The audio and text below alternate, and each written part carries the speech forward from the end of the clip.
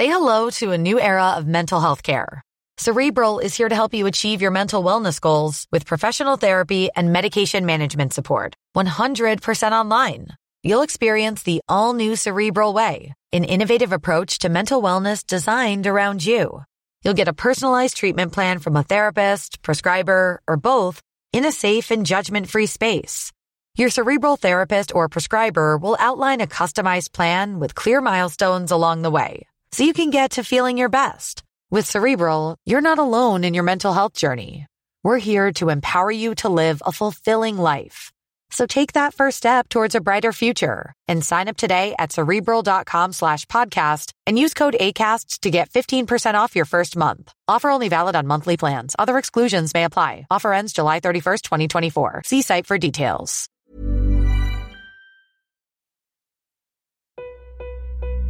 I have you loud and clear. Hello. Welcome. Science. And that is to say, physics, medicine, nature, or space, time, the brain, life, the universe.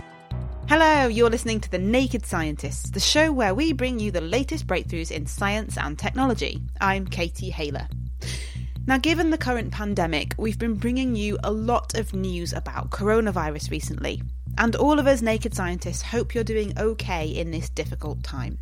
This episode, though, we've got a rather different show for you. An oasis of calm and some rather light-hearted science. Here's a recording of a live event we did for the 2020 Cambridge Science Festival a few weeks ago. This was actually one of the last events of the festival before the remaining ones got cancelled, and it was recorded in Stories Field Centre at Eddington, Cambridge. The Naked Scientists podcast is powered by ukfast.co.uk.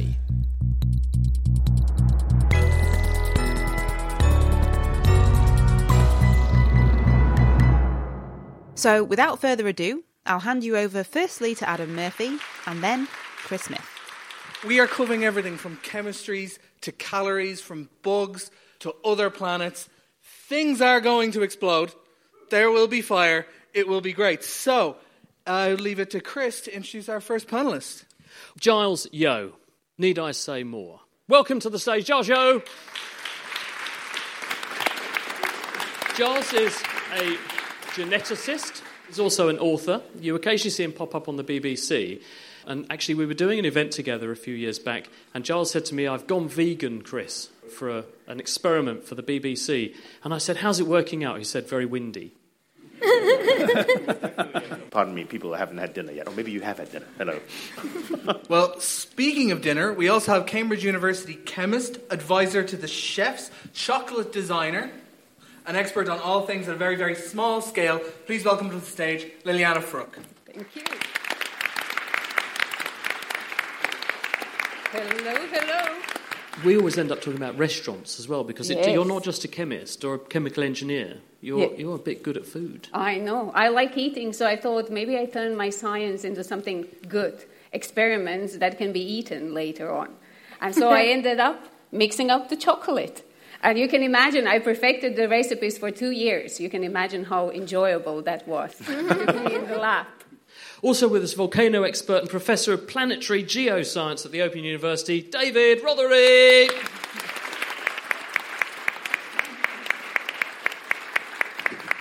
It's traditional to ask people who know about planets, say, what is your favourite planet? Is it Uranus? No, it's not. It's Mercury, because we have our own spacecraft on its way to Mercury as we speak. And you've helped pay for it, so thank you very much. It's called Bepi Colombo. It's a European Space Agency mission joint with the Japanese Space Agency. And what's it going to do? It's going to go to Mercury, split into 2 spacecraft, the European one, the Japanese one, orbit the planet, but it won't get there until round about Christmas 2025. Wow, that's a long... It's not that far to Mercury, though, is it? Why so long? We set off away from the Earth. That was a mistake, wasn't it? Well, no, because it's rocket science. We're swinging back past the Earth next month. That swings us in towards the Sun. We have 2 flybys of Venus. That swings us in past Mercury, but we're going too fast to get into orbit. So we fly past, go around the Sun, flying past Mercury 6 or 7 times, slowing down each time thanks to Mercury's gravity, grabbing hold of our spacecraft a little bit. And the last time we approached Mercury, we're sneaking up on it slowly enough to get into orbit. Why didn't you just fly a bit slower in the first place? You can't, because you're falling towards the sun all the way. So our ion drive, which is what propels us, is actually acting as brakes to slow us down all the time. And we can't carry enough fuel to screech to a halt if we want to carry instruments on board the spacecraft, which we do, because we want to find out what the planet's like when we get there. So you have to play these patient games in space. Wow, and last but not least, we have beetle enthusiast and expert on woodlice personalities. Please welcome to the stage Eleanor Drinkwater.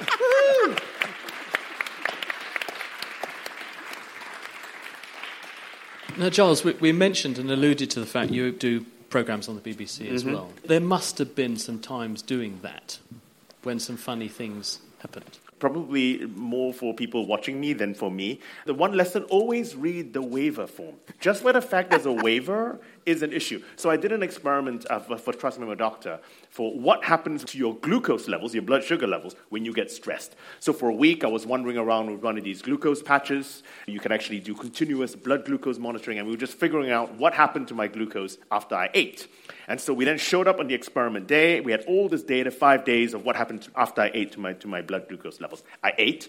I looked at the waiver, which I didn't look before. I signed it. It said pain in there somewhere. This is always a bad thing. And then I showed up in the room, and there was a water bath at 2 degrees Celsius. So I walked in, and there was a po-faced, white-coated gentleman in front of me, and he said, "Stick your hand in the water." Remember, there's cameras on me, okay? So I stuck my hand in the water, and because the camera was on me, and there's children here, I nearly swore, but I didn't, okay? It felt like my hand got chopped off. And so 90 seconds later, I then pulled my hand out, and the guy goes, "Subtract 37 from 1,889 sequentially." So I'm sitting there with my hand falling off, trying to make the decision, and he yells at me for being slow, for shaking my leg. Hand back in, hand out, hand in, hand out.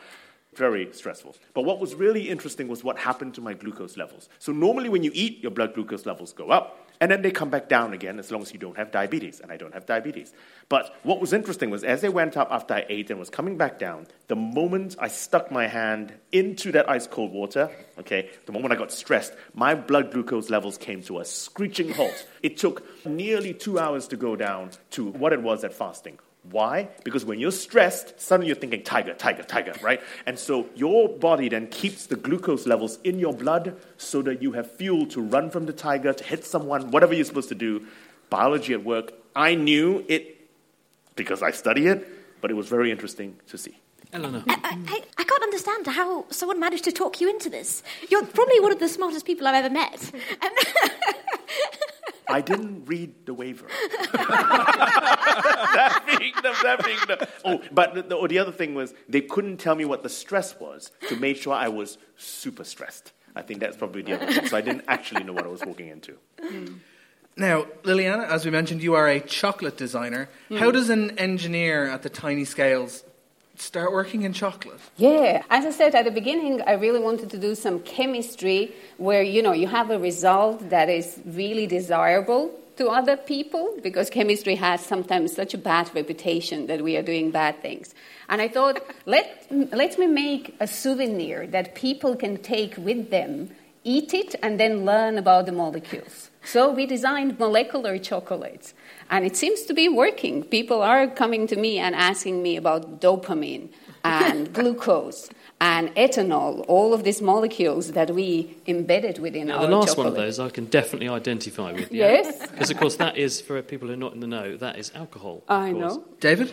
So chocolate is a long-chain carbon molecule, basically, yeah? But there's something that forms in the atmosphere of Pluto and settles to ground and stains Pluto brown, which we think is a kind of hydrocarbon. Do you think it's possibly worth going to have a lick? I think we should name it together. You know what? It is in the Milky Way. Other chocolate bars are available. As someone who has been working, because you work with the BBC quite a bit as well, yeah. Have you got any interesting things to relate? You want me to tell you about Fun and Games with Brian Cox on the Planet series? There was an Open University co-production called The Planets, which aired about 10 months ago, and two of us at the Open University, planetary scientists, were consultants, and we would get the drafts of the scripts and tell them what was wrong with it and how to put it right. This is a production company. I meant to go to Brian Cox, and he'd go off in a glider over the Alps or on some glacier in Iceland, somewhere atmospheric, to do his pieces to camera. And he often went off script on those, so we couldn't really control what he said. But he knows his stuff, by and large. He's a particle physicist rather than a planetary scientist. But he did a lovely piece with an iPad on a glacier in Iceland saying, look at this picture of Uranus, your favourite planet, Chris, with these rings. No comment. And two little moons, one outside the ring, one inside. These were shepherd moons. And the thing about the very narrow rings which Uranus has is that a moon orbiting inside and outside help keep that ring really narrow and keep it in shape. They're called shepherd moons.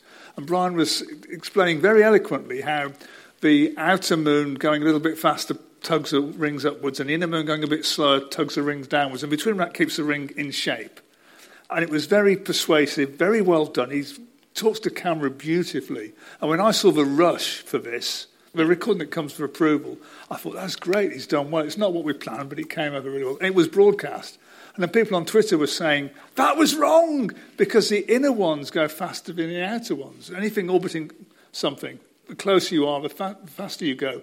So he got the principle right of the tugs in opposite directions keeping the rings tight. He just got the relative speeds wrong. So you didn't read the small print then, either? I was seduced by Brian's brilliant delivery, but people watching television spotted it. They tweeted and I said, oh, yes, we got it wrong. And then Brian tweeted saying, yes, sorry, I got it wrong.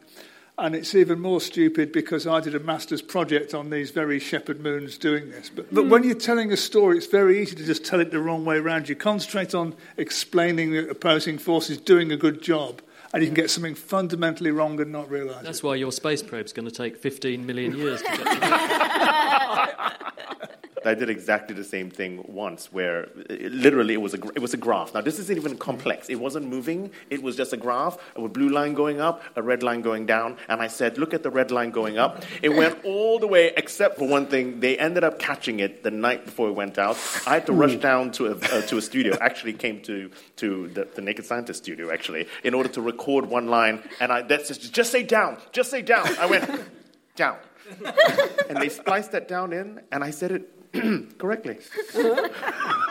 Beautiful. Now, Eleanor, you come on The Naked Scientist quite often because you are our insect guest. You are our creepy crawly expert. Right, thank you. And you agreed kindly because you've come back and we're delighted you're back in Cambridge and you have brought us a surprise. Yes, I have. So whenever I talk about science, one of the things I'm really keen about is trying to get people to realise how brilliant invertebrates are. And so I thought the best way to do this was to bring along a guest. This is Sherlock Holmes. Did you say Sherlock? Yeah, Holmes? Sherlock Holmes. Yeah, it's too funny. So Sherlock Holmes is a East African land snail. Whoops! Thank you.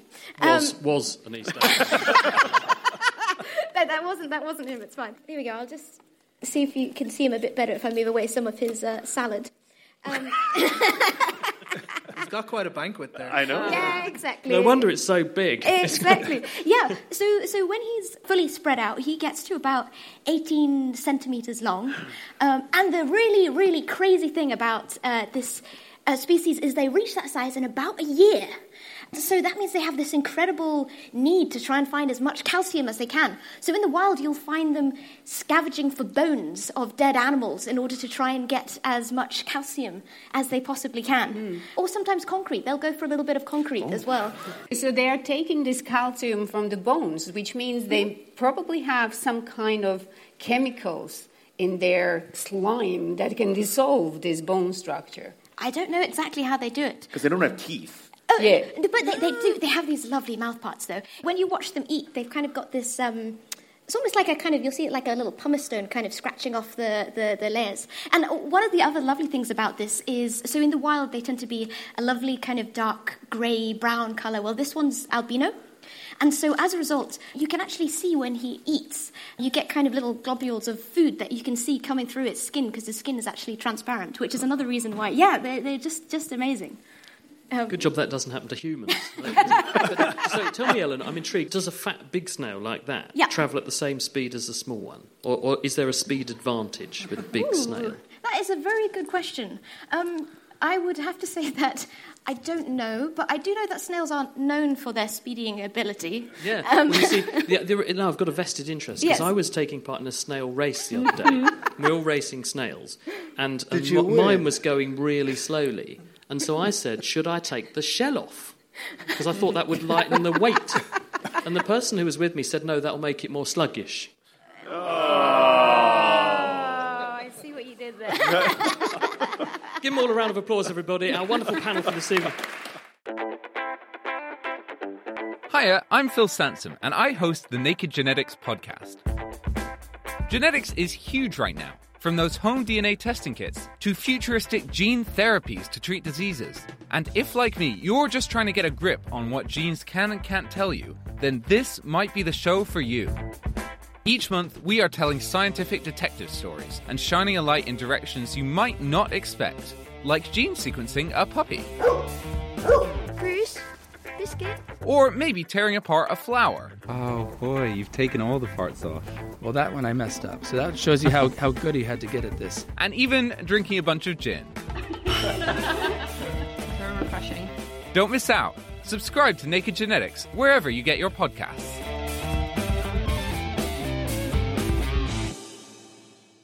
This week, we're bringing you a recording of our live event from the Cambridge Science Festival that was recorded back on the 11th of March, featuring geneticist Giles Yeo, chemist Liliana Fruck, planetary geoscientist David Rothery, and animal behaviour expert Eleanor Drinkwater. So let's dive back in with Chris Smith.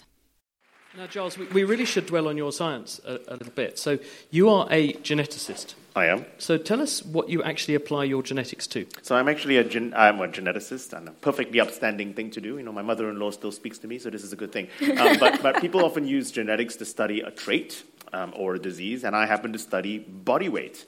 And actually, the moment I say body weight, obesity, actually, which is one end of the spectrum, I suddenly become the bad person. And I become the bad person because I'm perceived as giving fat people, overweight people, people with obesity, an excuse, which is always an interesting take, because if I was studying the genetics of cancer, would I be giving the cancer patient an excuse? I wouldn't. And the reason why I'm bad is because people understand this, right? People say that, well, but you eat too much. That's why you're the size you are. You eat too much, right? Well, they say that to you. They say that to me. Thank you. I've lost weight. I want to point out when I was vegan. Anyway, but when they eat too much. And that is true. Your body weight is going to be down to how much you eat and how much you burn, right? But the question to ask is why? And at the end of the day, it's because different people behave very, very differently around food. And there is a lot of genes that are actually involved. The physics is the first law of thermodynamics. You can't magic the calories in and magic the calories away, but it's working up to the physics. Why we actually get to the physics we get, why we eat too much, that's where the biology is. And I think by studying extreme cases of obesity, so these are not going to be normal cases of obesity. These are 3-4-year-old children who are 40, 50 kilograms. Okay, so that's a lot of weight. I'm 75 kilograms. For example, one of the pathways we know that are disrupted in severe obesity is the fat sensing pathway, where because there's a lack of a signal from the fat to the brain doesn't know that you have enough fat on you, and so you continue actually. And that is genetic. There's a genetic reason why your fat doesn't talk properly to your brain, and that makes you eat too much. Exactly. There's a hormone there called leptin, and when there's actually a mutation in the hormone leptin, then and you don't have any leptin, then your brain doesn't know how much fat you have. Now, how much fat you have? The thing is, Giles, right? Why I'm slightly sceptical, and you can probably disabuse me of my scepticism, is that 50 years ago, the number of people who were overweight and obese was vanishingly small. And now it's very, very large. Now, we're not evolving that fast, are we? We're not evolving So why is there a difference? Whenever people talk about genes, they think that geneticists only look at the genes in of themselves. And we do look at the genes. But we have to look at the genes in context with the environment. It turns out that every single human trait, including our body weight, has a genetic influence. Every single trait and behavior. The trick is to ask what role the environment plays. Now, your genes, as you say, they're empirical. You're born with them, you die with them, they don't change anywhere in between. But the environment does. And as the environment changes, the way your genes express themselves and change actually then changes as well. And so what has happened is, as we get to the stage where we're at, and we have too much food today, I think that's not anything to debate, suddenly it has unmasked susceptibilities of certain people, who are going to eat more in the environment. Whereas in the past, there was just not enough food around for people to eat too much, whereas now there is. ample opportunity for people then to take advantage of the environment or not advantage, depending on what you look at, and actually get too large. Now, as we said, we promised you demos, and it wouldn't be a proper Naked Scientist show without them. So I'd like to introduce science demo superstar and former Naked Scientist who's going to put the boom in this show. Please give a round of applause for Dave Ansell.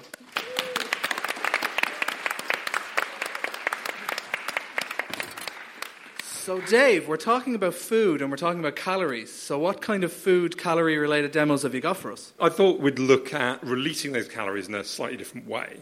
Righto, so not in eating. Not quite the way you do it in your body, but as a physicist in a very similar way.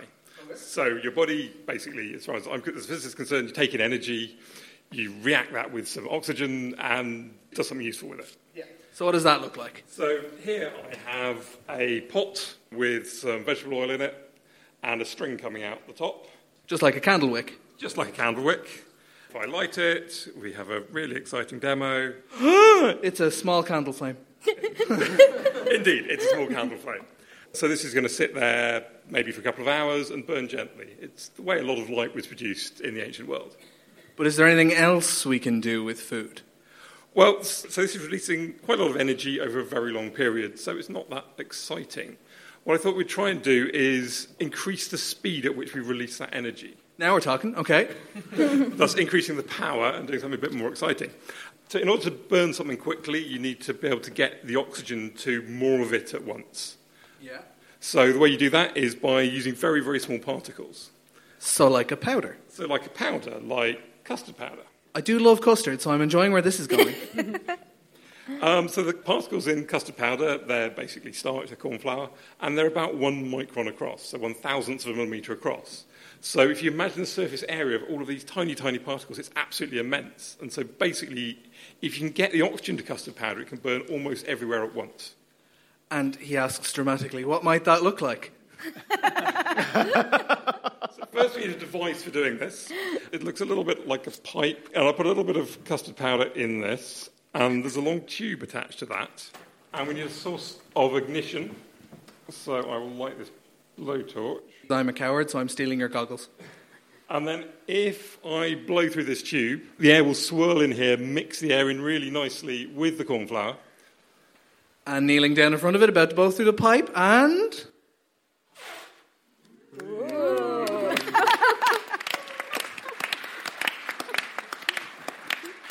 We get a very cool little fireball just flumed and up. At this scale, that's kind of pretty. If you're running a flour mill, it's a whole other kettle of fish. If, say, you have a big bag of flour, it drops down from the top of your flour mill, it bursts, it fills the whole flour mill with flour, which is the same stuff as corn flour, basically, all carbohydrates. There's a flame in the corner, bang. Hundreds and hundreds of windmills and other forms of mills blew up through that very reason. They were incredibly paranoid about not having flames in mills for good reason. And that's certainly not what I want to happen while I'm having cake anyway. Now, Giles, maybe I'm in the minority here, but I feel like when I put a donut into myself, it doesn't burn up in a big fireball. So what's different about what my body's doing to turn food into energy? It's actually it's very interesting because when you eat food, we think about it in calories, right? We think, oh, this is 100 calories, this is 200 calories. And what's interesting is a calorie is the amount of energy it takes to raise 1 liter of water 1 degree Celsius at sea level. That's a calorie, okay? But if you think about it, then how many calories do you need to boil 1 liter of water? The answer is 100 calories.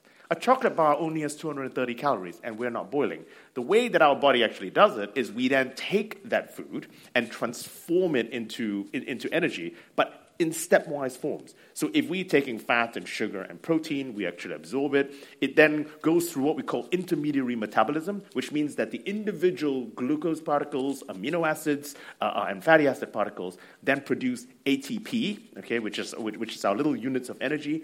And each of these then gives a little puff of energy every time they break apart to then be able to move certain things. And we actually recycle in our body our entire body weight in ATP, in these little things, every single day in order to function. Now, ATP, I remember when Mars bars were only 20p. Expensive.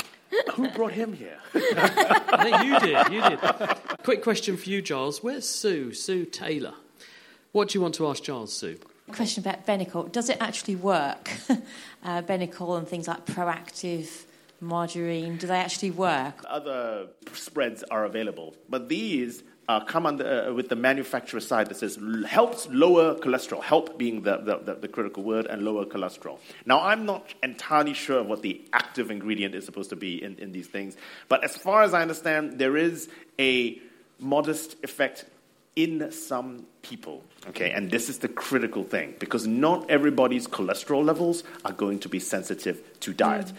To my view, rather than eating a lot of spread, which is fine if you dig spread, I guess, I think if you actually reduce your saturated fats and ate more unsaturated fats, such as from olive oil and maybe from ground nuts, that's probably going to be more effective on lowering your cholesterol levels if your cholesterol levels is sensitive to diet.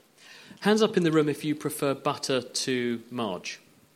Or, it's about half and half. It's split down the middle. Sue, you had another question.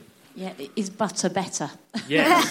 So half the room agree that they prefer the taste. But Giles, what about the health? Once again, it does depend who you are. All right, there are going to be some people who can literally take a stick of butter and eat it, and their cholesterol levels will not budge. Okay, and those are, you can call them lucky people. They may get fat, though. That's a very different scenario. Okay, they're a different problem. But from the heart perspective, but there are going to be some people, and I know I'm one of them. My cholesterol levels teeter on a little bit high. I know they're sensitive because when I went on a vegan diet and cut out my saturated fats, my cholesterol levels plummeted. So if I ate a stick of butter, I'd probably keel over from a coronary. So once again, I think it is very, very important when you begin to ask questions about food and that it doesn't work the same in every single person. So it depends is the answer.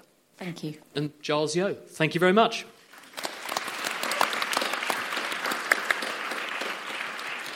Now, sitting to my right, and we've been talking about food, it seems appropriate to move on to the ways in which the body releases the energy in food. And one way it does that is to use digestive enzymes. And Liliana Vrook, you're very much into your enzymes, but tell people what they actually are and how they work. We work on extreme small scales. So we use nanotechnology, very small dimensions. We work with materials which we can pack in such a way that they resemble the sizes of our biomolecules in our organism. And enzymes are really extremely good chemists. So they're responsible for speeding up reactions in nature. And they are also very specific. That means that they can choose one reaction sometimes out of many reactions and just specialize on this one. But then they specialize perfectly. And you can imagine that these enzymes are then particularly useful for chemical industry. If we could design enzymes that could help us to do these reactions that we need to produce clothing or produce some food, we would be really happy because we will reduce the waste. They are usually biodegradable. So we try to take the inspiration from natural enzymes, those which are present in our organism or in some plants and animals, and we try to simplify them so that we can design materials which are relatively cheap, but they can still do the reactions that we would need. So, for example, we design the simplified enzyme that can make indigo dye. And indigo dye is, for example, a blue dye that you use in your clothing. So everybody who has a little bit of a jeans today definitely has the indigo dye. And this is produced in chemical industry with numerous processes that produce lots of waste. If you use enzyme, you simplify these reactions. Instead of having 20 reaction sequences to get this indigo, you have 3. You work with the reagents which are really sustainable. So this is what we do. I have a demo. Enzymes in action. Exactly. And before we were using oxygen to burn the things. Now I am going to use the enzyme to produce the oxygen. And this will do, hopefully, it will do well. I have my lovely assistant here. I'll take the glasses, safety first. I have also a lab coat, which all chemists should have. And I have gloves. And what I have here, and you see, especially a little bit special treatment, I have a very big flask, and there are some small flasks here. I have hydrogen peroxide in this flask. And hydrogen peroxide is similar to water. So water has 1 oxygen and 2 hydrogens. Hydrogen peroxide has one additional oxygen, which makes it a little bit more reactive. But it makes it also very good for different household activities. So you probably, if you look in your kitchen or in your bathroom, you might find some products, cleaning products, that have hydrogen peroxide. So what I have then here, it's a mix of yeast. Normal baking yeast has enzyme called catalase. It's a very powerful enzyme. It works really within the second, and it can degrade this hydrogen peroxide into water and oxygen. So let's see if we can make this reaction go. So we're going to pour the yeast into this flask full of peroxide. Yes. Woo! So what we actually get here, and if you would touch this flask now, you would realize that it's really hot, and you can see it foaming. So a foam just shot out of the top. So. Yes. So we put a little bit of detergent in it, a little bit of soap, so that we created the foam. Liliana, is that science speak for we cheated? Is that yeah. what you're saying? Yes, because, I wanted to make it visualize. How would you see the oxygen? Oxygen you can't see. So we made oxygen visible. So you have lots of oxygen produced, and this reaction also releases lots of energy. So basically everything heats up. I noticed there are 4 more flasks. I know, yes. I need 4 volunteers from the audience. Yes. Oh my God, who's going to be faster? How are we going to choose? Yeah, you have to put some glasses Safety first, on. We need lab equipment. Lab coats on. Science is the most glamorous activity in the world. Yes. Purple gloves, matching white coats. Okay. This year from Ralph Lauren. Yes, and then you have your purple gloves. Okay, take the position. Choose your flask. Choose wisely. And choose wisely. So you do have your flasks, which we prepared already, because we put a little bit of hydrogen peroxide in the flask. And we put a little bit of soap. I will move out of the way. Here you have your mix of the enzyme. So it's the yeast. You need to start your reaction by pouring the enzyme into your mix. Are we ready? Go, go. Go, go, go, go, go. Yay! Woo! Oh, wow. That's much better than I have done. Wow, look at that foam. What did you think of that, David Rothery? I've asked you about your favourite planet. Have you got a favourite experiment?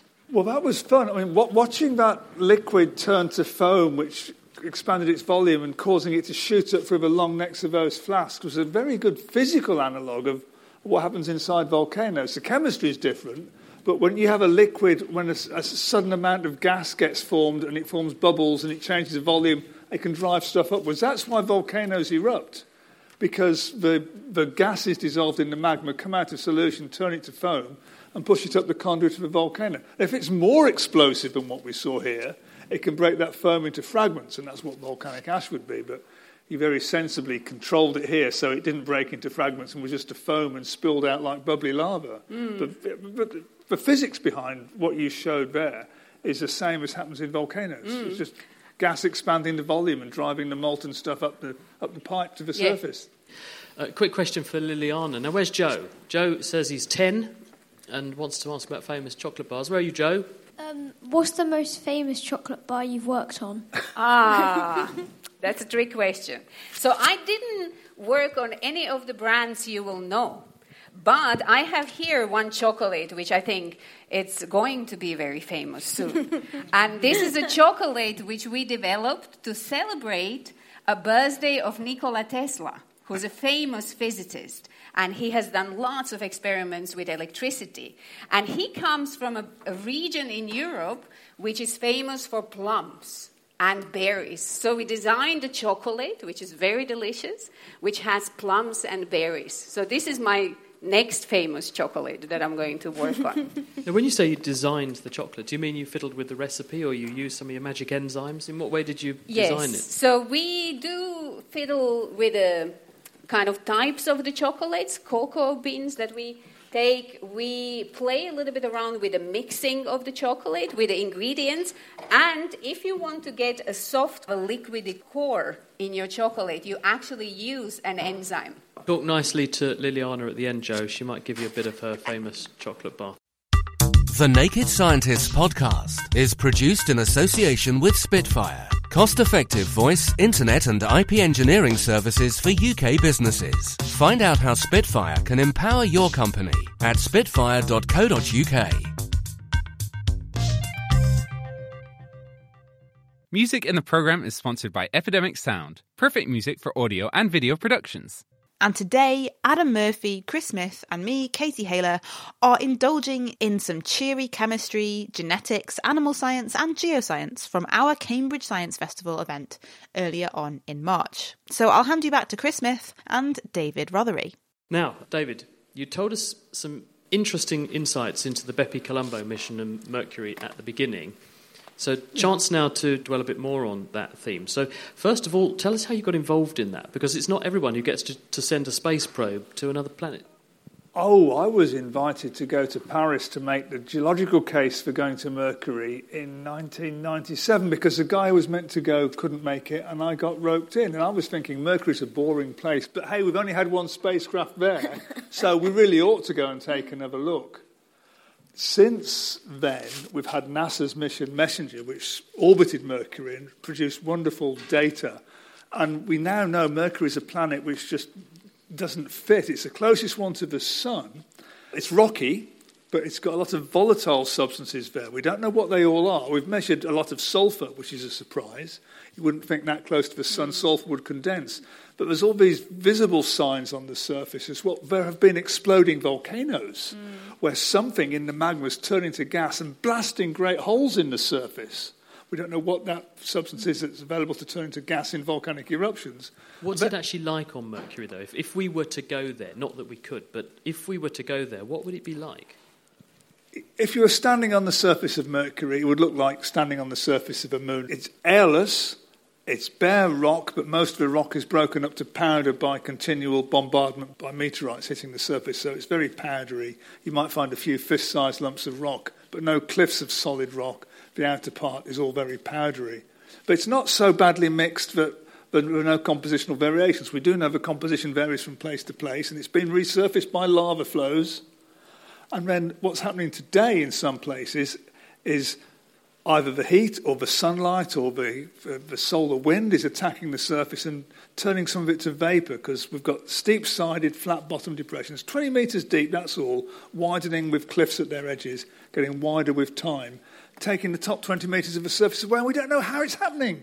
We don't know what's being lost. How hot is it there? By if I had a thermometer, what would it read? Noontime, about 400 degrees. By night, about minus 150. So it's a quite wide temperature range. But that's when you say enough to nighttime, boil is it turning like Earth is or not? It is turning. It rotates on its axis 3 times for every 2 orbits it makes around the Sun. So the day is longer than the year?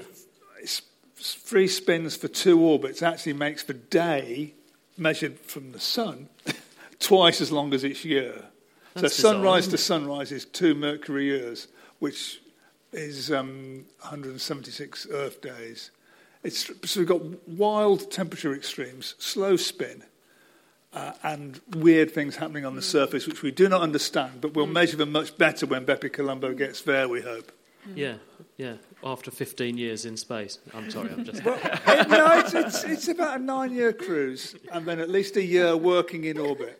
And then you hope it wakes up at the end of that, because that's obviously a risk, isn't it? When the probe is mobile through space, of course, you hope it's going to work when it gets there, because you've got no way to control it. It hasn't been turned off during cruise. The instruments are being tested. When it comes back past the Earth in mid-April, we'll run some experiments, and the 2 Venus flybys will collect data.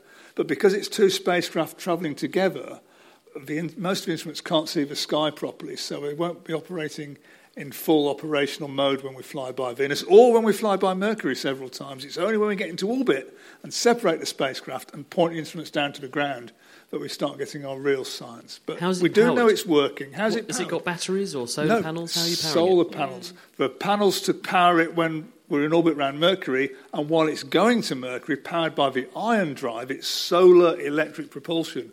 We've got 7-metre-long solar panels either side of the spacecraft, and blimey, that was tense when we got into orbit and unfold them. I was thinking if they don't open out, we're in trouble, but they did. We collect electricity from sunlight, use that to ionise xenon gas, which is vented out through the exhaust very fast, and that's our ion drive, xenon ions. It's basically the Starfleet impulse drive. So we move to our next demo, which appears to be a stool sitting on a DJ turntable. Dave, what have we got going on here? I thought I would pretend to be a spacecraft. You're gonna, what kind of spacecraft? Doesn't really matter. Okay. Be Bepi Colombo. Okay, Bepi Colombo, what have we got going on here? So I have a problem. If I'm standing up normally and I want to turn around, all I do is I push on the floor. The floor gives an equal opposite reaction to me, and I turn around. Push, go. Yeah, dead easy. Problem is, if you're in space, you've got nothing to push against. Right. So this spinny stool is a good model of a spacecraft in one particular way. And that is, I can't apply any force to the outside world. And so I can try and turn around, and all I do is just kind of wiggle. I assume spacecraft don't actually wiggle. No, because engineers have worked out a solution to this problem. So what is that solution? What they have is a wheel. A bike wheel? Probably not a bike wheel, something with more expensive and with better engineering in it. So what I can do now is, if I want to turn around, I can apply a force to the bike wheel. So if I push one way, the bike wheel applies a force to me in the opposite direction, and I turn around. If I stop the wheel, I stop. If I spin the wheel the other way, I go the other way. By doing this, you can suddenly turn around as a spacecraft and then stop. Is this what spacecraft are doing to turn around? Exactly. They have normally at least 3 wheels on different axes. They can spin them up and slow them down and turn around. And there's probably some horrific gyroscopic effects, which I don't want to think about. But luckily, it's someone else's engineering problem. Space is complicated. Indeed. The problem is, if there's a force on you from solar wind or even just light will apply a force to you. You start moving, you can spin your wheel up and kind of slow yourself down. But the problem is, at some point, you get to the point where you can't spin the wheel fast enough to stop moving. At which point, you have a problem. They solve it for a while by throwing stuff out. The highly scientific bags of rice. So I thought I would... My model of a rocket is to have a bag of rice. If I'm turning this way and I throw a bag of rice down, I can slow myself down a bit. Instead of throwing bags of rice, obviously you use hot gases in a rocket, but it's the same principle. You push something that way, it pushes you back, you stop moving. So you can slow yourself down and you can slow your gyroscopes down. All's great until the forces build up and you run out of fuel.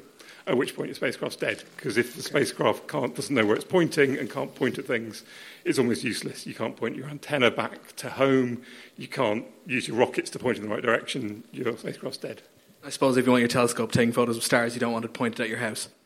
Or spinning round very fast, it would be even worse. Nice pictures, though. So, Dave, you mentioned Bepi Colombo is going to split in half as it goes around. How is it going to control doing that? It's built in 2 parts. The Japanese one will be spun up and set loose, and the European one will be concentrating on looking at the surface. It has reaction wheels to flip it round.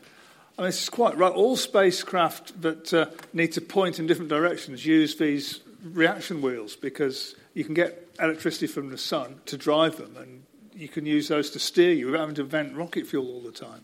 Yeah, it's an excellent demonstration of how spacecraft are steered. Amazing, thank you. Now, where's Dan G, who's aged 11? Because Dan's got a question for you, David Rothery, about volcanoes. Hello. How many volcanoes are in the solar system? OK, Dan, do you mean volcanoes that are still erupting or that are extinct?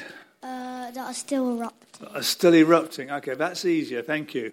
On Earth, that have erupted in the past 10,000 years, and that might still erupt, there are several hundreds. On Jupiter's moon, Io, there are, again, hundreds which are erupting. And these are both erupting molten rock. There are volcanoes, if you want to call them that, on Saturn's moon, Enceladus, which is venting ice particles to space like an explosive eruption. They're called cryovolcanoes, icy volcanoes. And there are several fissures near the South Pole that are venting those. Those are the active places for volcanism and cryovolcanism.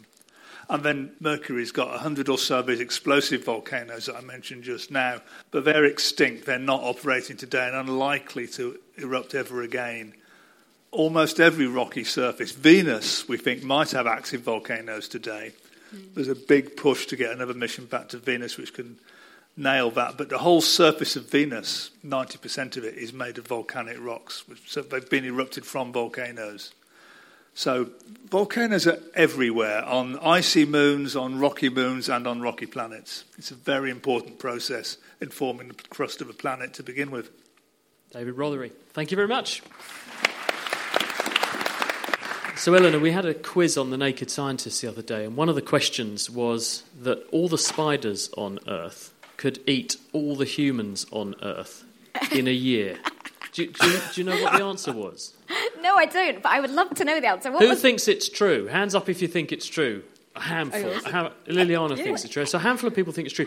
Actually, it's true. You could, because if you work out there are how many hundreds of millions of spiders there are, and how much a spider eats, when you scale that to the population of spiders on Earth, they would actually easily devour all 7.7 billion humans in under a year. But the question is, would they want to? Because, I mean, a fly or something like that, to many spiders would be very tasty, but take a look at a human, we're a bit disgusting in comparison, So I think that's the other question. So what you're saying, human bluebottle, you'd rather eat a bluebottle? If I was a spider. Easier to catch. But where I was going with this, there are extraordinary numbers. When we actually add up the scale of the insect world, of the microscopic world, it's enormous in terms of the numbers, isn't it? Yeah, I absolutely love thinking about it. So for example, insects alone, this is not including anybody like snails or anything like that, just insects alone. We know about 1 million species on the planet, but actually, estimates put the actual number of species at about 10 million. So just the number of undescribed species is absolutely phenomenal. And that's just species. If you've got a giant set of weighing scales and you put all of the insects, again, just insects, none of snails or anything like that, just insects on one side of the weighing scales and all the people on the other side of the weighing scales, the insects would probably weigh about 70 times the amount of people, which is just wonderful to think about. Liliana? Yeah, I just wanted to say, and we are still learning so much from insects. For example, there is a new type of colors that we make, new types of kind of dye-like materials that were inspired by butterflies and the way how they create their own colors. Or spiders. We are working now also in my lab a little bit with materials which are inspired by silk that spiders make. So they make an amazing number of chemicals and structures that we are really learning about them now. And the thing that always just I find phenomenal is the fact that we just know so little about so many, even of the really big charismatic species. Like, my favorite beetle is the Titan beetle, biggest beetle on the planet. No one has ever seen its larvae. How big is it? So it grows to about 17 centimeters. And the crazy, crazy thing is that, that's big, but baby beetles are bigger than the adult beetles. So, yeah, exactly. How do they give birth, then? That would be cool to see. But no. So they lay an egg. The life cycles are just remarkable. So taking something like a long-horned beetle, like the Titan beetle, would probably have the case that the eggs are laid and it will grow into a larvae, and then it will stay as a larvae in the soil, in the rotting wood, perhaps 5 to 10 years as a larvae, before emerging into an adult, in which its adult lifespan is perhaps maybe 2 or 3 weeks. Just remarkable that they've evolved this really wonderful life cycle. I remember going to New Zealand, to Watomo, which I think is a wonder of the world, really, the modern world. I don't know if you've been there, but it's the glowworm caves there. And there are so many glowworms in this cave that you can read under the light that they produce. It's really stunning. And I interviewed one of the people who was taking us around on this tour, and he said it's a pretty miserable life if you're a glowworm, though, because you live in the roof of this cave and you produce this light and dangle down your fishing line thread to catch insects and things, which you then eat and devour. Your sole aim being to get big enough to then turn into a fly which doesn't actually have a mouth. So you're born and you live as long as you can survive with the energy you've already packed in order to just find a mate and die. But what a glorious way to go. Life's a bummer and then you die. But you don't have to take her out for a meal before you get what you want. David, I can see it's clearly a romantic lifestyle. When's your next anniversary? about intelligence in insects, though? Because we think of ourselves, we have this very, very kind of superlative view of ourselves, don't we? Think as we're at the top of the pinnacle of intelligence and things. Are insects particularly clever? There is so much more going on in invertebrate cognition than perhaps many people are aware of. I always feel like we're just beginning to scratch the surface of what many species are capable of.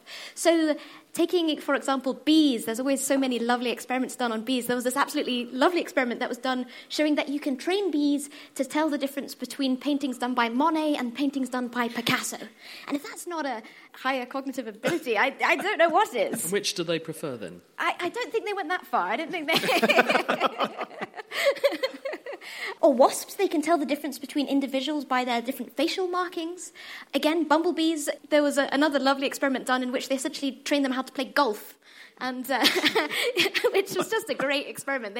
They trained them to push a little ball to go down a hole, and then they get a treat if they got it. And they're very capable of learning different tasks like this. I remember reading that because that was done at Queen Mary University of London, and we talked to them about that, and they said not only can you train a bee, but a bee will train another bee. Yeah. So the bees will watch the other bee do it, and then they can copy. Yeah. So they can play golf and waste their life away exactly. as well.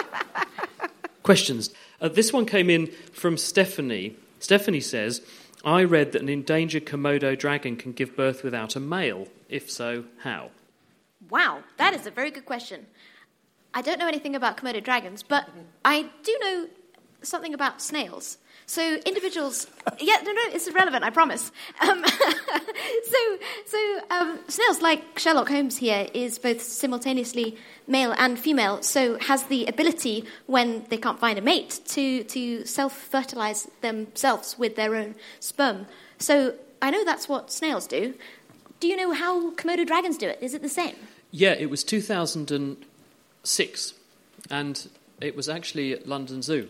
And they had a Komodo dragon that was female, and they were most surprised when they got another Komodo dragon from one single female Komodo dragon.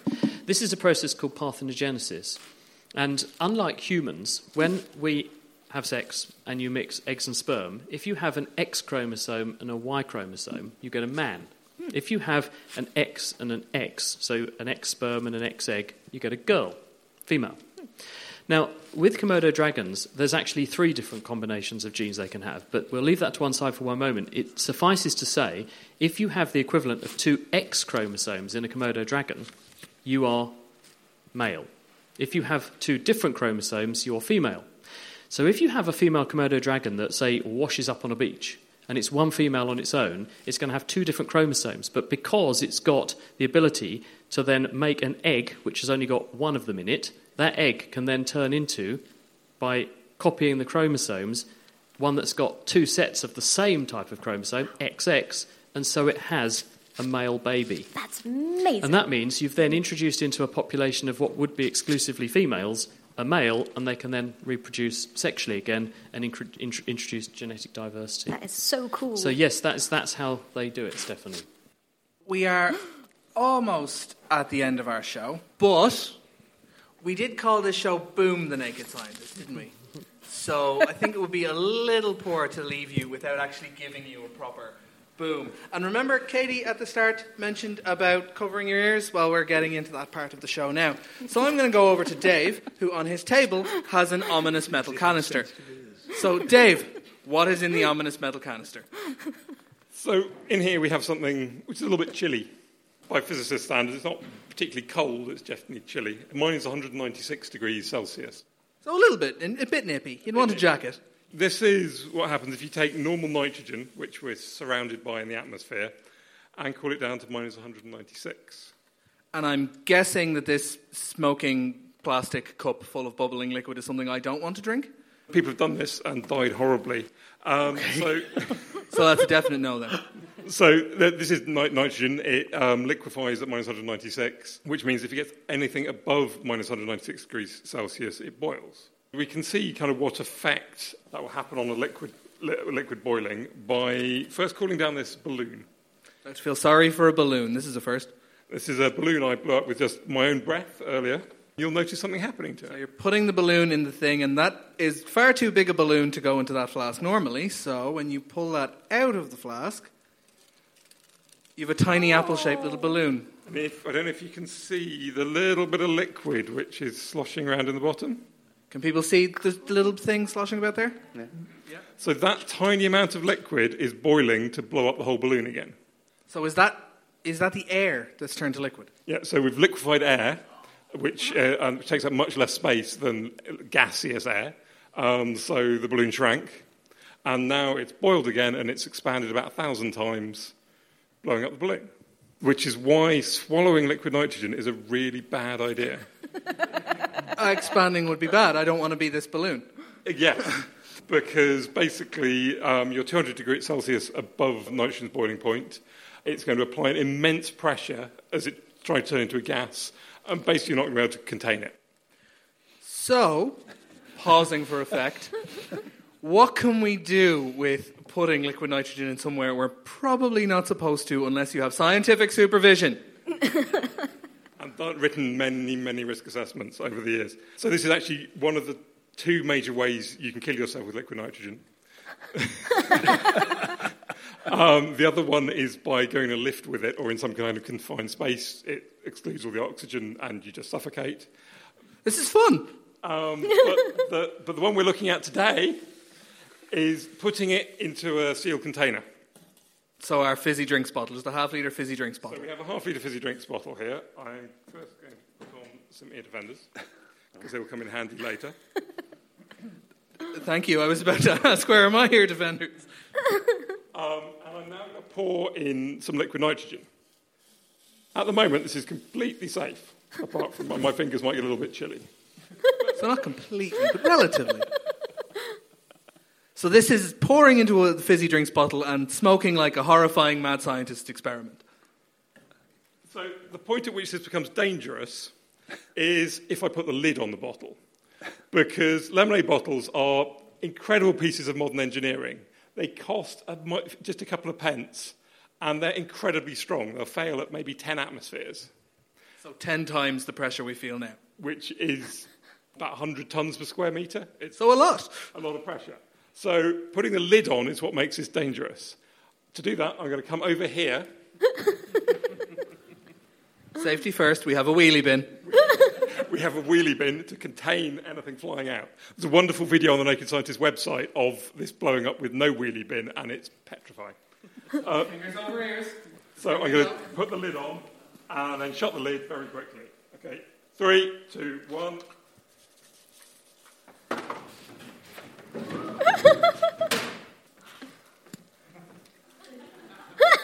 And then we wait. Anyone else a little nervous? Just going to slowly creep across the stage. What's happening very slowly, possibly more slowly than I'd intended, because I think it missed the water. Oh! Jesus Christ.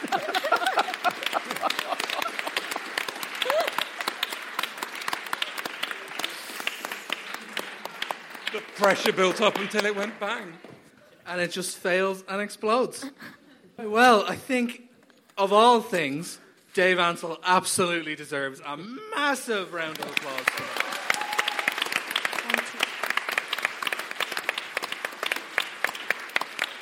that. And I'm now deeply scared of Eurometers canister, and I'm going to creep over here and get my hearing back. Can you please join me in saying a very big thank you to Giles Yeo, to Lydiana Frooke, David Rothery, and Eleanor Drinkwater.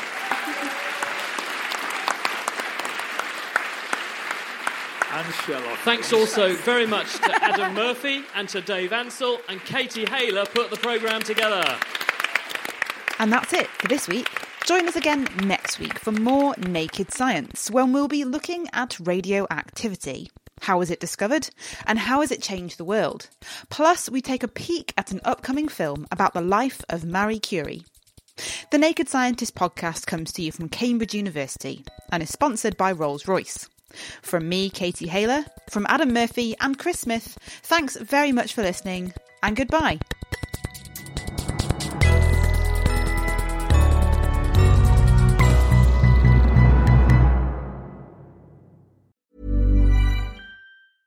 Thinking about your next career move in research and development? Then it's time to make your move to the UK. The nation that's investing £20 billion in R&D over the next 2 years. The nation that's home to 4 of the world's top research universities. The nation where great talent comes together. Visit gov.uk/great talent to see how you can work, live and move to the UK.